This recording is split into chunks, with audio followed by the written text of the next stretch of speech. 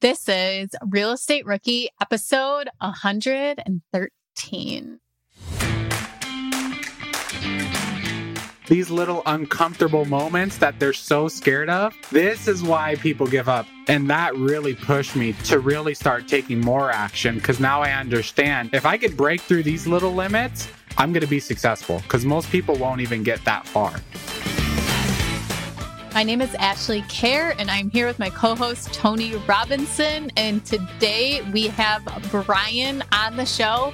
And I'm so excited for you guys to hear about the 6 traits that every investor should have and what they should bring to the table. Yeah, Brian's got a really incredible story. He's not a rookie, but he works with a lot of rookies. He's talked to a lot of rookies, and he's got this really cool framework that I think all of you guys are going to benefit from. But he's also got a really cool backstory. And I think the way that he got started should hopefully be inspiring to a lot of people that are listening. You know, I think it's easy to see those real estate investors that are, maybe 5-10 steps ahead of you, and you forget that they at one point were also rookies. So Brian does a really good job of painting that picture of what rookie Brian looked like. Yeah. So before we get started onto today's show, we can't wait to see everybody at the Bigger Pockets conference. Make sure you guys come up and say hi to Tony and I. We'll be wandering around. We're also going to be the MCs at the conference. So you'll see us up on the main stage. Have a couple fun dance routines planned, lots of stuff during intermission. Tony's been practicing his moves, but yes. And then also make sure you guys join us in the Real Estate Rookie Facebook group and subscribe to our YouTube channel, Real Estate Rookie. Let's get into today's show. Are current interest rates making you depressed about cash flow? What if it didn't have to be that way? Rent to Retirement has 2.99% seller financing available on turnkey properties. You heard that right. That's a seller financed 2.99% interest rate where the average cash flow is over $900 per month. They also have options where you can put as low as 5% down on multiple investment properties with no PMI. Rent to Retirement is the nation's leading turnkey investment company that understands what it takes to be successful in today's dynamic real estate market. Their reputation speaks for itself with more 5-star reviews than any other company on the Bigger Pockets website. Rent to Retirement offers fully turnkey properties that are newly built or renovated, leased and managed, allowing you to invest with confidence in the markets that offer the best returns. To learn more, visit renttoretirement.com. That's renttoretirement.com. Or text REI to 33777. Again, text REI to 33777.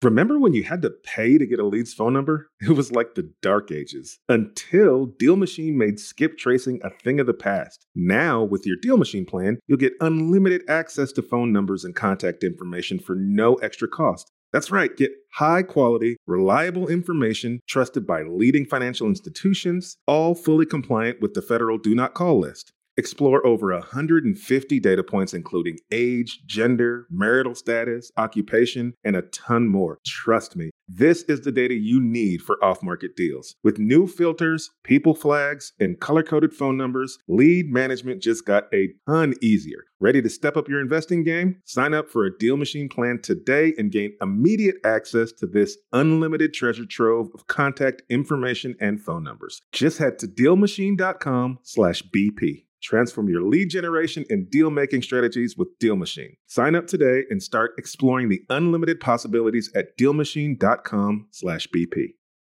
We know, and you all know, why it's super important that good tenant screening is absolutely critical to your management process. Luckily, RentRedi, the comprehensive property management software, has a new feature that makes tenant screening a complete breeze. In addition to TransUnion certified tenant screening, RentRedi now offers proof of income verification. So RentRedi's automatic tenant proof of income verification ensures an in-depth check of each applicant's financial stability and earnings. With Plaid certified tenant income and asset reports, you can see a potential tenant's income summary and total earnings by month. It's time to say goodbye to that whole gut check tenant screening and feel confident renting out your property with RentRedi. Now, RentRedi is included in your pro membership at Bigger Pockets. If you're not a pro, they're offering the 6-month plan for only $1. Visit rentredi.com. That's RentRedi.com and use the code BP Investor. That's BP, like BiggerPockets, investor for 6 months of rent ready for only $1.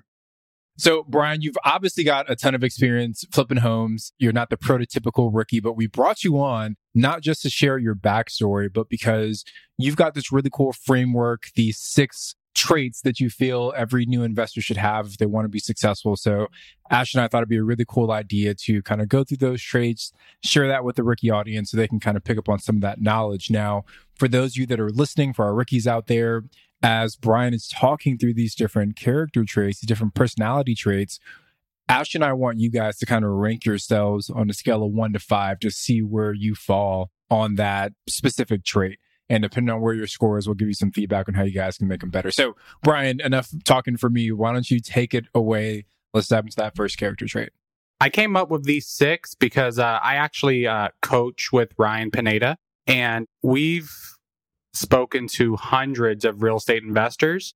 And I figured out that these 6 are kind of what I found are the differences between the ones that become very successful and the ones that never really get started. So the first trait that I think is the most important is risk taker. And I put a highlight underneath that called risk it for the biscuit. As you know, in real estate investing, there's always some risk to any deal that you're doing, whether it's a flip, an Airbnb, a rental. It could go great or it could go the other way. And you have to be willing to stomach the risk that you're going to take once you purchase a house, or when you ever make a big decision in your life, just like how I quit my job with not a clear destination yet in real estate. I just literally quit. So I think being a risk taker is a big quality that you're going to need to be a real estate investor. Let's dive into that a little bit, Brian, because I think I agree that there's a certain level of risk that's associated with being any kind of entrepreneur, right? But obviously in the world of real estate investing as well.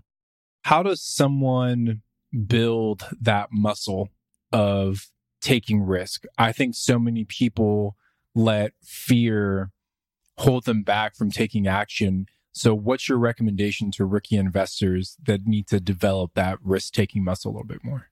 So this may be a little bit extreme and it might rub some people the wrong way, but it's kind of how I said earlier. When I came into real estate investing, I knew rather I was going to become a millionaire or I was going to go bankrupt.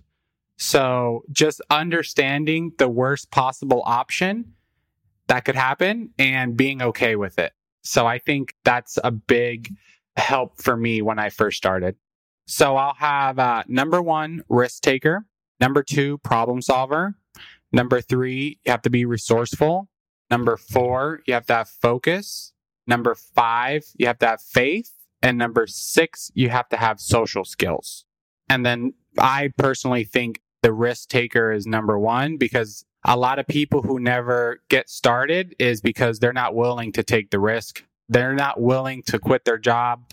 They're not willing to invest the money into education. They're not willing to sign the offer. They just wait and then eventually give up. And Ashley, I don't know you that well. Is there a risk that you've taken in your career that you think was life-changing? I mean, I definitely think my first deal was taking on a partner and using their life savings to actually purchase a property. That was definitely life-changing for me because I realized I could actually do it. And then I had them put a line of credit on their house and we did it again. So I would say that would probably be like that first initial taking action. That was my biggest risk right there. Yeah. The very first Airbnb that we bought it sight unseen in a state that I had never been to. And that cabin, that short-term rental cost more than my primary residence, right? Like it was the biggest purchase I'd ever made in my life for this unproven business model. We had never done a short-term rental before. We'd never done an Airbnb before, to this place that I just heard of like maybe 2 weeks before we put the offer in. So you're right. I think there's definitely a level of risk. But like you said, and we mentioned this on the show a lot, right? Actually, is that the way that you kind of move past that fear is by thinking worst case scenario. And if you can live with whatever that worst case scenario is, then why not move forward, right? If the worst case is that you lose some money that you saved up, okay, cool. Can you make that money again? Yeah. All right. Then maybe it's not that bad. Is the worst case scenario that you got to move back in with your parents because you spent all your money? Well, you did that for the first part of your life, right? You lived with your parents before, so maybe it's not so bad. So, whatever the situation is, just can you live with that worst case scenario? And that's how I found that I've been able to push past some of those fears. And I've told Tony on the phone before, like, Tony has a lot of guts. Anytime I call Tony and ask him if I should do this deal or not, he has said yes 100% of the time. So now I don't call Tony because I'm too scared. I already know the answer. I look at his number. I'm like, no, I'm not going to call him. He's going to tell me to do it. We all need that person in our lives, though, right? To tell us yes, right? Yeah. So I love the risk taking, Brian. So what's next? What's the second trait that we need to focus on? Second trait, another huge one is problem solver. I think a lot of house flippers or investors, they'll see a problem in a property and they immediately run away or they pass on the deal. But if you could figure out a way to make a deal work when there wasn't a deal there before, that could be life-changing. So, for example, when I first started, I used to buy a lot of tenant-occupied properties, and most of the investors around here would not. But I got so good at negotiating cash for keys and understanding the laws of tenancy in California that helped me make an extra few $100,000 a year because there's less competition on those deals. So if you could run to problems and figure them out instead of running away, that will be life-changing. What is the next one, Brian? So after risk taking, what's the next step or the next attribute you should have, or trait, I guess? Is that what we're calling them, traits? The next one is resourcefulness. So for that one, I put Bigger Pockets. I also put Google, Yelp, mentors, social media, and peers. So I just listed a bunch of free ways to find knowledge and free ways to network and meet people. I have personally gotten deals straight off of Bigger Pockets on their website from networking on their forums. And I still use their calculator today. And then just programs like Facebook, those groups, investor groups, local investor groups. I've made hundreds of thousands of dollars just networking on those groups for free. So you don't need to have a huge marketing budget to get deals, but you do need to be resourceful. I think that is such a great point. Networking with people and figuring out what people can help you, but before you even approach them, how can you help them too? And working that into being resourceful, not just going and asking and begging for information, but really figuring out how to get that. And I'm a big believer in don't recreate the wheel. Like there's so many people doing different real estate strategies out there and doing them different ways. Use what other people are already doing and then just tailor it to yourself. And I think that your resourcefulness trait is a huge thing because you can go out and find all this information. It's all out there.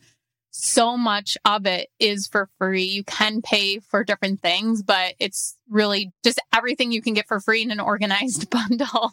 But you can definitely go out and find it yourself. And can you elaborate a little more without going completely off topic on just the marketing, how you can be resourceful and do that for a really low cost? Okay, so for example, like most real estate investors that I know, they use a system called Podio as a CRM. I don't know if you guys have ever heard of it, but Podio could actually be 100% free. You could download Podio and kind of build it up the way you want it to look for free. And then you could go on Facebook groups or Instagram and search wholesalers and build a list of wholesalers and realtors. And then just start calling them weekly, sending them emails all for free. And if you do that, it's almost guaranteed you're going to get a deal without spending $1 in marketing. So many free ways, right? And I think for a lot of rookie investors, they think they have to invest a huge chunk of cash to get started in the world of real estate investing. I think maybe for like the traditional buy a long-term rental, put 20% down, maybe, but there's so many other strategies and niches within the world of real estate investing that you can get started for a much lower dollar amount. So I love the free resources. In fact, Lily Thompson, I can't recall what episode she was, I think 89 or maybe 90, somewhere around there, but she's a wholesaler based in Oklahoma, and she's gotten all of her wholesale deals with $0 spent on marketing. Like all she does is called expired listings for the markets that she's focusing on, and that's how she's gotten all of her deals. So there's so many ways to get creative and make this whole thing work for you. Brian, I want to go back to the problem solving piece because I felt that was a really important statement that you made. You said that you probably have made a few extra $100,000 per year by tackling this problem of buying properties that have tenants. I think I don't want that to get lost on people because that's a 6-figure problem that you're tackling annually, right? Just by solving that one problem, you're creating 6 figures in additional income for yourself. If I'm a new person, well, I guess let's take it back to you, right? When you first decided to, okay, here's this problem of this property still having a tenant. And most investors view that as a problem that's insurmountable, that's not worth their time. When you did it for the first time, what resource did you leverage? What education did you follow to kind of overcome that problem and make it part of your toolkit? I bought one of my first rent flips, and there was a tenant there. As soon as we closed the escrow, he was supposed to get out, but then he instead cursed me out and told me he wasn't going to leave. So this connects with resourcefulness. Most people don't understand that you could call eviction attorneys for free. It's 100% free to call an eviction company and ask for advice. But most people that I speak to, they'll say things like, oh, well, I don't know how evictions work and I don't have enough money for an attorney. And I'll say, oh, okay, you don't know, how much is an attorney? I don't know. I'm like, oh, okay. Well, here, send me the deal and then I'll look at it. And right there, they've already lost. But if you're listening to this, just call a local eviction company and they'll talk to you for free because they need to qualify the situation to see if they could work with you. And if they can work with you, they're going to give you their prices. And usually it's not as expensive as people think it's going to be. Brian, in your experience, because I've had this happen several times where just that initial notice so in New York State, you have to give notice that you're going to start an eviction process. And a lot of times just that notice that is sent to them scares them enough into either paying or moving out and saves you a ton of money. But just because a lawyer told me to do that first step, it has saved me a ton of money in the long term too. Like you said, knowing the steps and the process.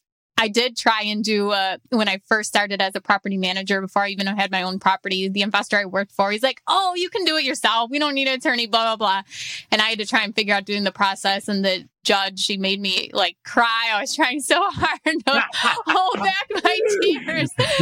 But it's in a really small town and everybody knows everybody. So I'm sure everybody knew, they actually put to tears the judge in town.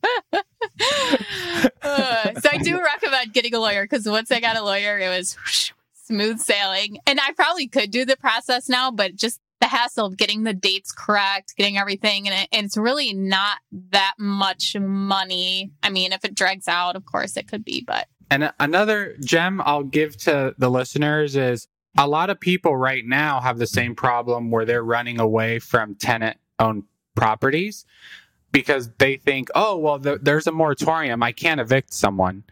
But if you call your local eviction company, and this only works here locally, you got to talk to wherever you're at, the local attorneys. If someone's in California in Riverside or San Bernardino County, and they never signed a lease agreement and they're not paying rent, they're not a tenant. So you can file an eviction. But someone who doesn't know that will say, there's somebody there not paying. I'm not going to be able to evict them. And then they pass on the deal. And then I know that there's less competition. So that gives me more leverage to negotiate with whoever has the deal or whoever's selling the property. I love that approach, Brian, right? It's leveraging your knowledge as a competitive advantage. And the only way you get that knowledge is by asking questions and not letting that first obstacle be the one that kind of stops you dead in your track. So, man, so much gold here. So just to recap for the rookie listeners so far, we've got being a risk taker, being a problem solver, and being resourceful. So what's the next character trait that we need here? The next one that I put is focus. And for notes under that, I put don't get distracted by shiny objects, make sure to time block important activities, and make sure to improve daily. So for me, this was one of my biggest traits when I first started. I was obsessed with real estate. As soon as I understood how it worked, literally someone would be trying to have a conversation with me and I couldn't even listen to them. If it wasn't about real estate, I just wasn't hearing them. And I'm a huge basketball fan. For like 2 years, I didn't watch any sports. I didn't go to the movies. I was single. So I would just stay at the office till like 8 or 9 o'clock at night. I wouldn't even be working all the time, but I would just be on the MLS, talking to older realtors. I was just obsessed with the game. So if you can get focused, that will be another game changer for you. Can we talk, Brian, a little bit about the shiny object syndrome? I feel like you see this really with anyone who's entrepreneurial, but you see it a lot with rookie real estate investors, right? Where they can't really focus in on one thing, right? They want to try a flip. They want to try this thing. They want to try that thing. I guess a couple of questions. What's your recommendation for folks on finding what that thing is that they should focus on? And then what strategies are you using to make sure that you can stay dialed in on that one thing long enough to actually see some benefit from it? Yeah. So there's two things. There's one, I call it the power of saying no. So for me, I say no to a lot of things. If someone asks me like, hey, do you want to start building? No. Hey, do you want to start investing in Idaho?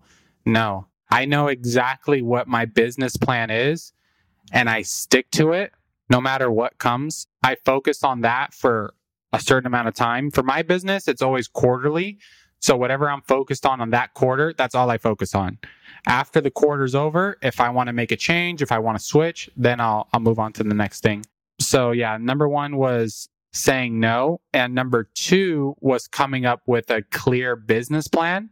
So again, every quarter, I have a very clear business plan. So this quarter, I want to do 12 brand new flips and I want to buy 3 rental properties. If something doesn't go into those buckets, I'm not doing it. And if somebody is not really helping me get to those goals, I'm not going to spend a lot of time with them because my time is very limited. You know, I have kids. I have to take care of myself physically and, sleep and all that stuff. So I think if you could come up with a clear business plan and be able to say no to any shiny objects, that'll help you a lot.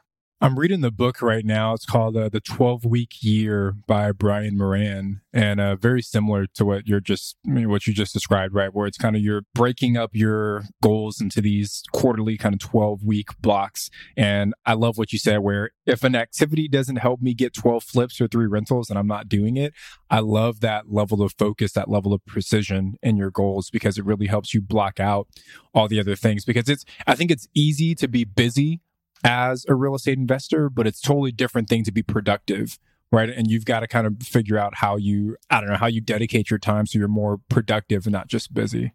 What about you, Ashley? How do you keep focused? Oh, God, I'd never get focused. Actually, one little tiny thing that I do is I close out all my tabs on my computer screen. So on my internet browser, when I notice that there's a whole bunch over there and I feel like I'm going back and forth from different tasks, I just take them and I delete them all. I close down my whole thing and I start over and like, okay, what's the next important thing? And that's just one little thing that I do. And then you had mentioned the time tracker about probably a year and a half ago. Steve Rosenberg had me do the time tracker. And for 2 weeks, I had to write down what I was doing every single day and how long it took me. I mean, if I scrolled on my phone, and I had to text him every single night what my time study was and what I was doing. And I got to the point where I was like, I'm not going to sit here and watch TV because I don't want to write that down and Steve see that I'm being lazy by watching TV. And then it just like kind of pointed out things to me that distract me or, I'm not focusing on or are time wasters, and also helped me develop what are the things that I'm actually really productive at and what are things that I'm working on the business instead of in the business too. Same here. So what's the next thing after you would say the focus? Another important one is I put social skills. I think this could be number one. In real estate investing, you definitely are going to have to know how to work with people. If you can't get along with people, this is going to be a very tough business. If you lack sales skills, you're going to rather have to hire someone to have those skills, or you're going to have to learn them yourself. When you say sales skills, Brian, like elaborate on that. Like, are you saying someone needs to be able to be like a high pressure closer and they need to be able to, like when you say sales skills, what does that mean? Yeah, that's a great question. So I don't see sales as a high pressure, like sign right now type of person.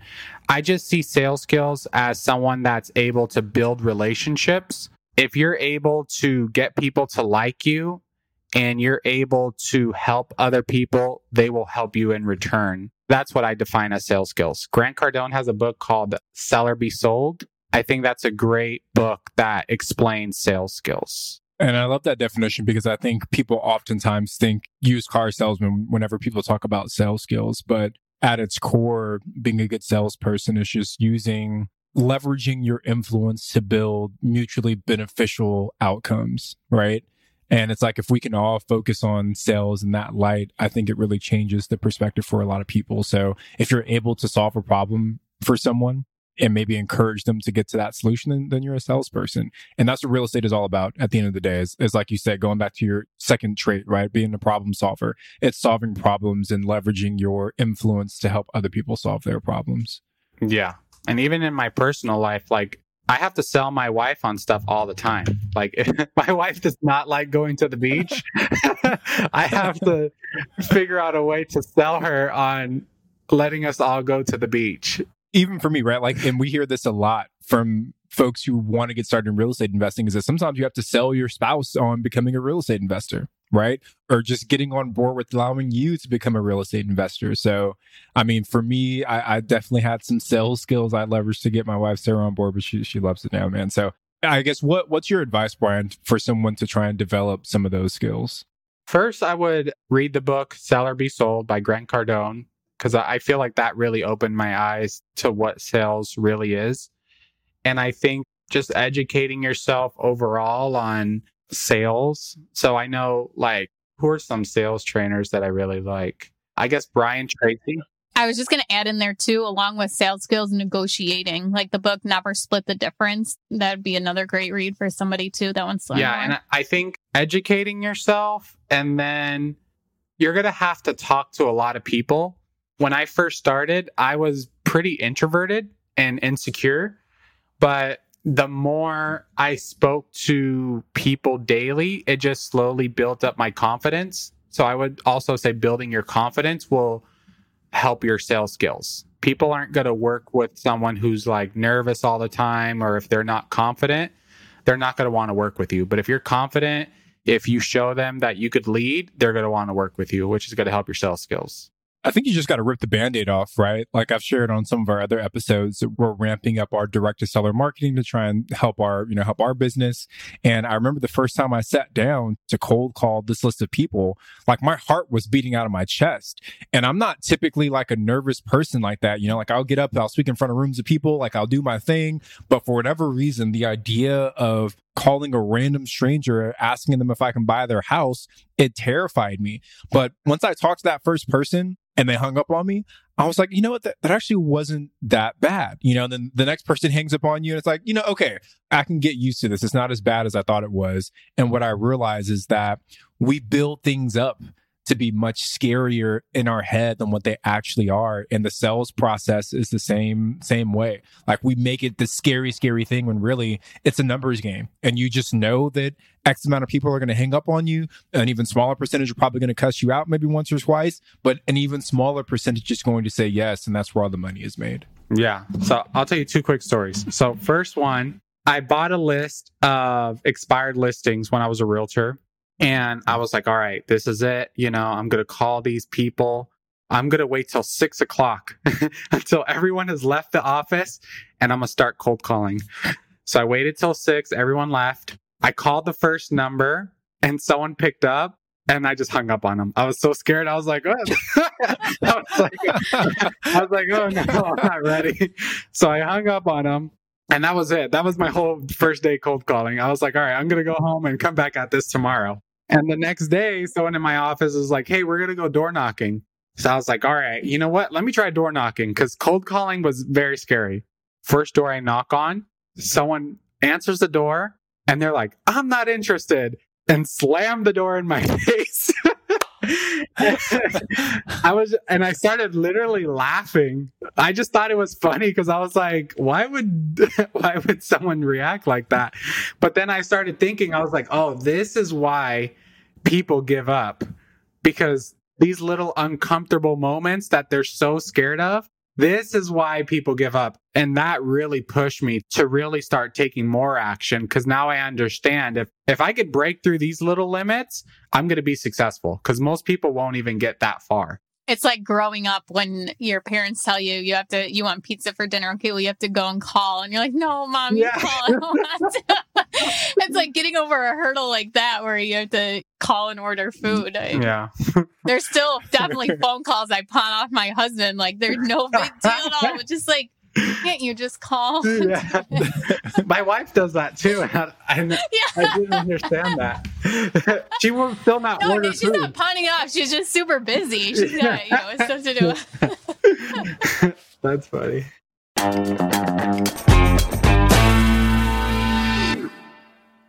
Whether you need to buy or sell, or you're just obsessed with looking at homes for sale, Redfin's got you covered. Redfin updates their listings every 2 minutes to help you see new homes first. And they give you personalized recommendations based on the homes you like, so you can find the home that's just right for you, whether that's a cabin, a Craftsman, or a castle. With the top-rated Redfin app, you can favorite homes, share listings with others, and schedule tours, even the same day, with a local Redfin agent who can help guide you through the whole home buying process. And if you're looking to sell, Redfin agents have the experience to help get you the best price possible for your home. That's because they sell twice as many homes as other agents. With a listing fee as low as 1%, Redfin's fees are half of what others often charge, which means you'll have more money to put towards what matters most to you, like your next home. In fact, last year, Redfin saved home sellers $127 million. No matter where you are in your real estate journey, Redfin can help. Download the Redfin app to get started today.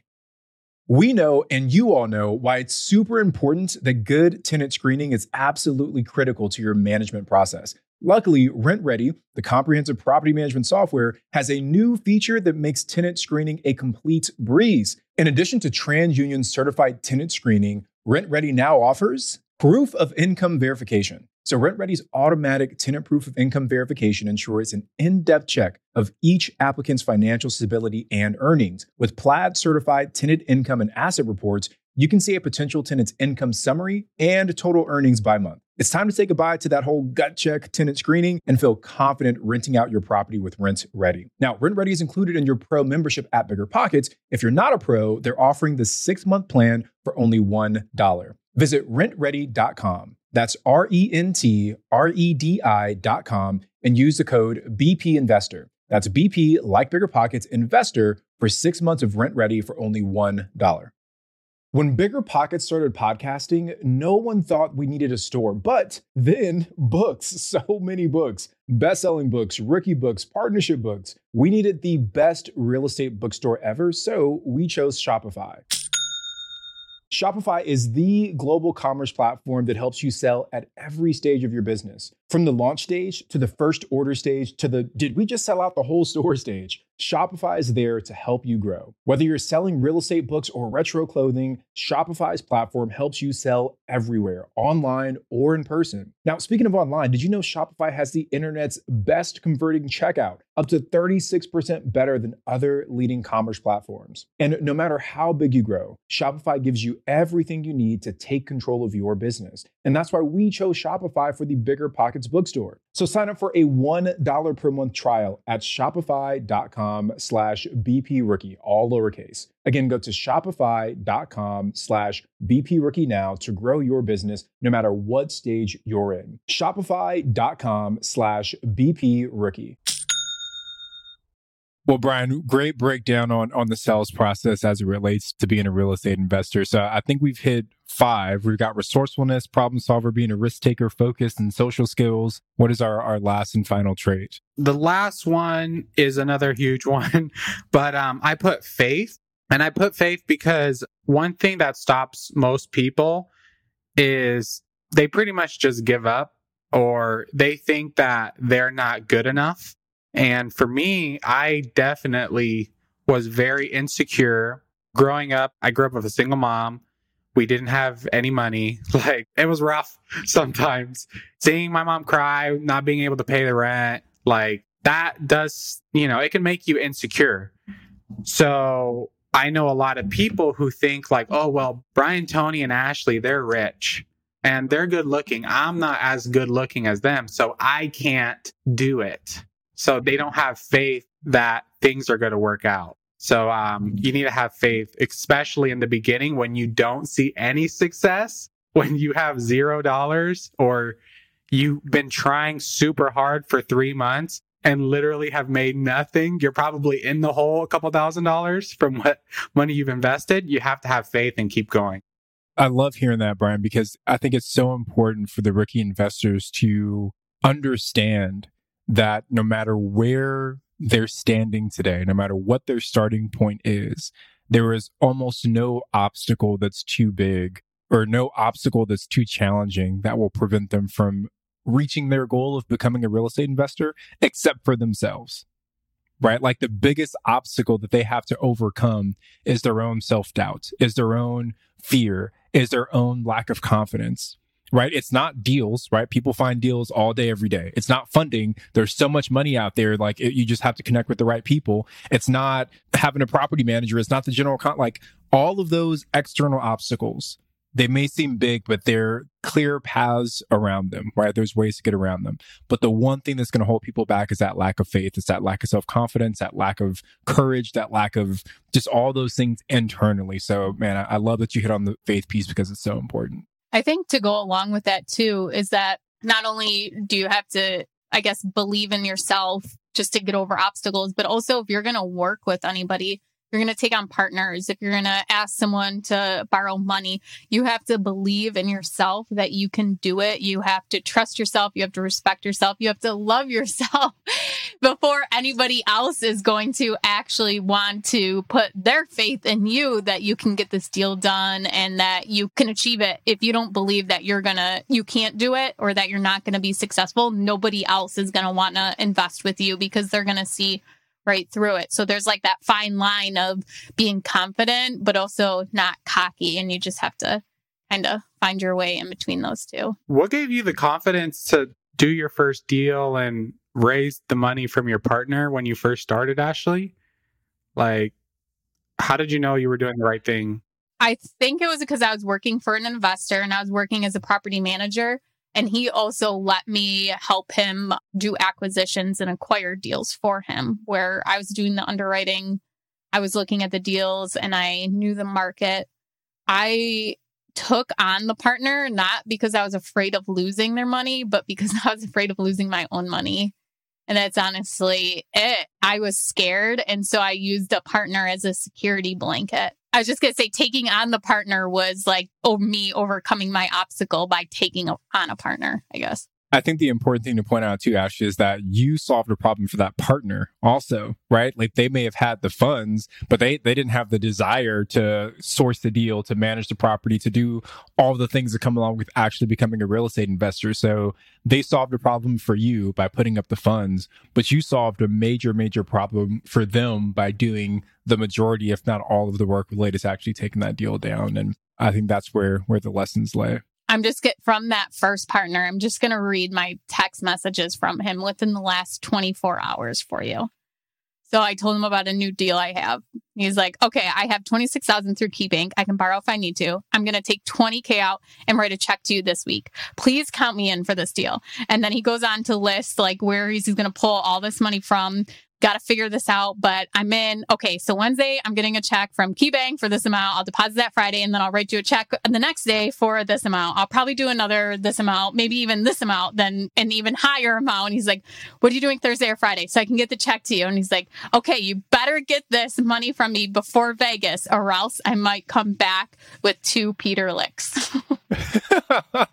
Peter Lick, the photographer? Yeah. We love so his art galleries, but. What you just said just completely points to that, because it's an opportunity for him too. And obviously he wouldn't want to give me more money if things have gone bad for him. And so I just thought this was a really great example of, I was providing an opportunity for him and he got value out of it too, because he still wants to do more. And I think that's something that a lot of rookie investors don't understand, is that when they present a deal to a potential money partner, they're not asking for a favor, right? Like I'm not asking for a favor by presenting you this deal. I'm giving you an opportunity to get a return on your investment that's probably better than it's sitting in the bank earning 0.01% interest in that savings account, right? And as a rookie investor, you've got to change that perspective, that you're not asking for a handout. You're not asking for a favor. You're presenting someone with an opportunity to invest. Yeah. One student that I mentor, his name is Bosco. First of all, really quick, I love this kid. Like, I was talking to him last year during COVID, and he was sitting in his car. I hope he doesn't get mad, but he was sitting in his car, like pretty underwater financially, like credit card debt, all types of bad stuff. And he would get deals. And then when he shopped them out to investors, he would be like, I'm only going to ask for $5,000 because I don't want to be greedy. I don't want them to think that I'm like this bad person, and I want to build a long-term relationship. And I'm like, Bosco, I love you, bro, but you need money right now. And this deal, running the numbers, there's a lot more than $5,000 you could make, but he still did it. He did that a couple times, $5,000, $5,000, $5,000.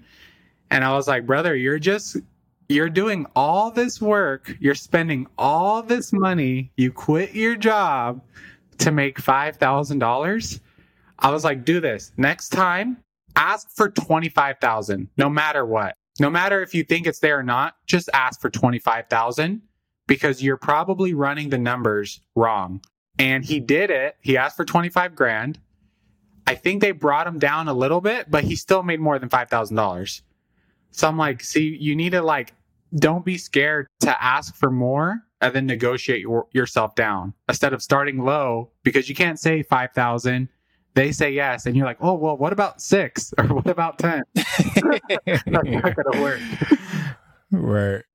Well, Brian, I mean, so many good things. I just want to recap for the listeners. We had resourcefulness, being a problem solver, being a risk taker, focus, faith, and social skills. And I really enjoyed this conversation. This is one of our longer episodes, but it was so good because we've hit on so many awesome things. So, Ash, I don't know, any parting words from you or final words from you, Ashley, before we keep rolling? I don't think so. I'm really enjoying this episode, Brian. I can't wait to hear your answer for our mindset segment, because I feel like it's going to be really good coming from you, from what you've told us already. Tony, can I take him into that? Yeah, let's take them in. Okay, so Brian, what is something that maybe you thought or assumed before you actually started out as a real estate investor, and then once you jumped into it, you realized was not even true or was completely different? What is a view that you have completely changed your mind about? I think I kind of touched on it before, but whenever I saw anyone else, like I could just use Tony as an example right now. Tony has a great camera. He's fit. He's good looking. I would think Tony's better than me. Or Ashley. I'm like, oh, Ashley has a gold chain. Like, she's probably rich. Like, I'm not as good as them. I have to act. Stop it. You're making me sound so cool with a gold chain. but still, even something, if I saw somebody with a new pickup truck or even just a key of a BMW, I would think, oh, they're rich. Like, I'm not as good as that person. I wonder, like, why they're just so much better than me. But then slowly, once you start building your confidence, you understand that it doesn't matter what you have and what they have. If you're confident, people will respect you. They'll want to work with you, and you could be successful if you have confidence. Have you guys ever struggled with that, or is it just me? No, of course, right? I feel like every real estate investor has that sense of comparison, right? Where they look at the person that's maybe a few steps ahead of them and they feel like they can't compete, right? But I think your point of kind of focusing on yourself and knowing that everybody has their own journey, that's the important part. When I met Steve Sims, he had written the Blue Fishing book. And he had told me how you'll notice sometimes if you're watching somebody that, you know, was in your position, Brian, where you think somebody is better than you, or, you know, maybe there's a celebrity or something, but you put them on this pedestal and you'll notice when people go up to them, they bow down. Like, oh, hi, it's nice to meet you. And once he said that, like I watch people now and I look for that, and it is so true. And it's, you like bow down and it's like, you stand up straight. It's another person, and, you know, own yourself and be confident going up to that person and shaking their hand or whatever with a firm grip. But it was just so interesting how he said that it's just part of who a lot of people are. It's just their mindset. And I can picture myself doing it plenty of times where you just crouch down and it's almost like you're bowing to that person. And then you're not yourself. Yeah. And then you leave a bad impression. Yeah. They're like, why is this person bowing to me? Well, no, great advice, Brian. I want to take us into our rookie request line here. So, rookies, if you guys want to get your question featured on the show, give us a call at 888-5-ROOKIE to leave us a voicemail. We might use it on the show. So, Brian, are you ready for today's question? Yes. Hi, my name is Amanda. I'm from Essex County, New Jersey. My question is in regards to holding costs and paying back personal lines of credit. I don't feel like anybody goes into that much detail about it, so I'm curious how people are managing that. Do you have reserves set aside to cover those things? What kind of money are you using? Is that money that you're including in what you get from private lenders or hard money lenders, et cetera? So how are people paying back during the rehab process their holding costs and personal lines of credit? Thank you. I think most people don't know that rookies know that lenders will actually like fund your rehab. So typically the way I fund my deals is I only put like 10% down. So let's just say for simple numbers, the house is 200 grand. I'll put 20,000 down, and then I'll fund the rehab, which will be like 30,000. And then the lender will give me back my $30,000. So I'm only in it like $20,000. So if you're raising money to do a flip, pretty much you kind of only need to raise like 50,000 because you put the 20 down. You could use the 30 to make the payments and fund the rehab. So once the rehab is done, you get that $30,000 back, and you could just hold that in case something else comes up or to finish making like the hard money payments. Great advice, Brian. And that's really the power of the using line of credits, is that you can pay them back and you're not paying interest on them while they're not being used. And then you wait till the next deal, and then you can pull off and use your money again. One tip I will tell people though is I've met a lot of rookie investors where, let's just say for the example, they only have 50,000. They put the 20,000 down. They use the 30,000 for the rehab. Then they get the 30,000 back. And then they'll go buy another house without finishing the first house. And then they start running into problems because then they need more money to finish the second rehab. And maybe something comes up on the first rehab and they're not accounting for the payments. So just make sure if you're just starting off and you're a rookie, I would say wait until your first deal is at least in escrow and has gone through the home inspection before you're like, okay, let me just buy another one, because I've seen a lot of rookies get into some issues doing that, over leveraging pretty much themselves.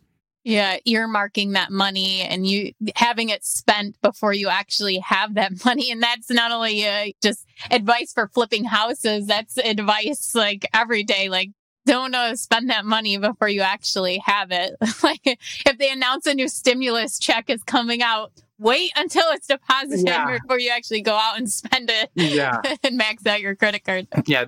During COVID, before COVID hit in February, I had like 8 houses.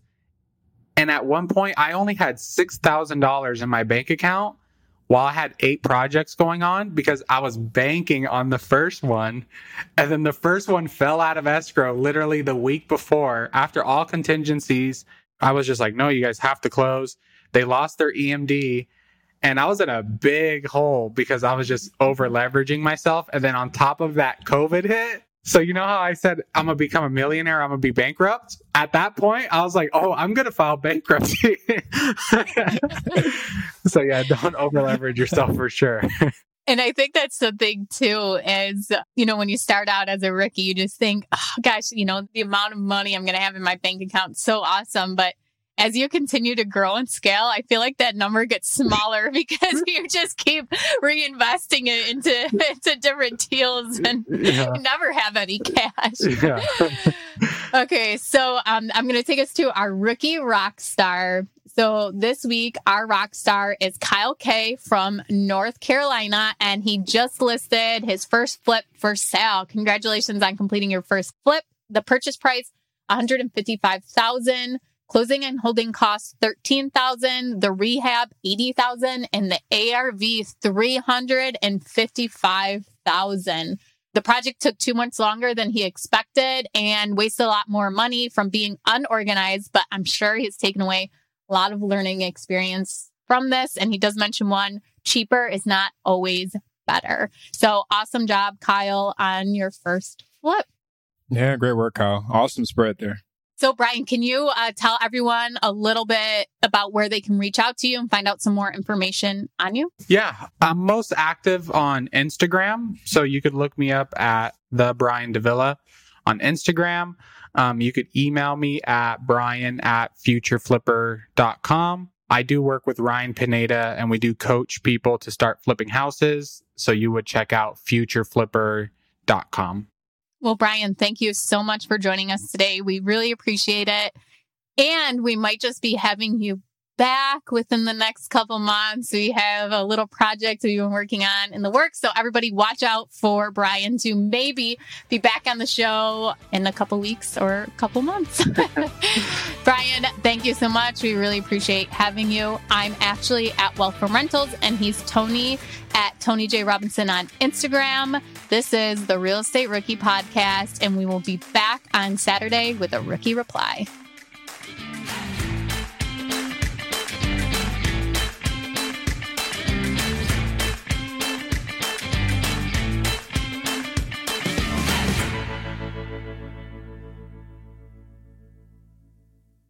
The market is changing and finding your way can be tricky. Rates shift, headlines whirl, but your goal hasn't changed. You want financial freedom. And the best investors know it's not about timing the market, it's about time in the market. If you're ready to get into the real estate investing game or take your game to the next level, finding an investor-friendly agent is your next step. With BiggerPockets Agent Finder, you can find the right agent in minutes. Just head to biggerpockets.com/deals. Enter a few details about what and where you want to buy, and boom, instantly match with an investor-friendly agent who fits the bill. These local market experts can help you navigate the neighborhoods, analyze the numbers, and take action with confidence once and for all. There's free resources only available at biggerpockets.com/deals. Get an agent, get the deal, and get closer to financial freedom at biggerpockets.com biggerpockets.com/deals. That's biggerpockets.com/deals to find your investor-friendly agent today. The content of this podcast is for informational purposes only. Past performance is not indicative of future results, and all host and participant opinions are their own. Investment in any asset, real estate included, involves risk. Use your best judgment and consult with qualified advisors before investing. Only risk capital you can afford to lose. Bigger Pockets LLC disclaims all liability for direct, indirect, consequential, or other damages arising from reliance upon information presented in this podcast.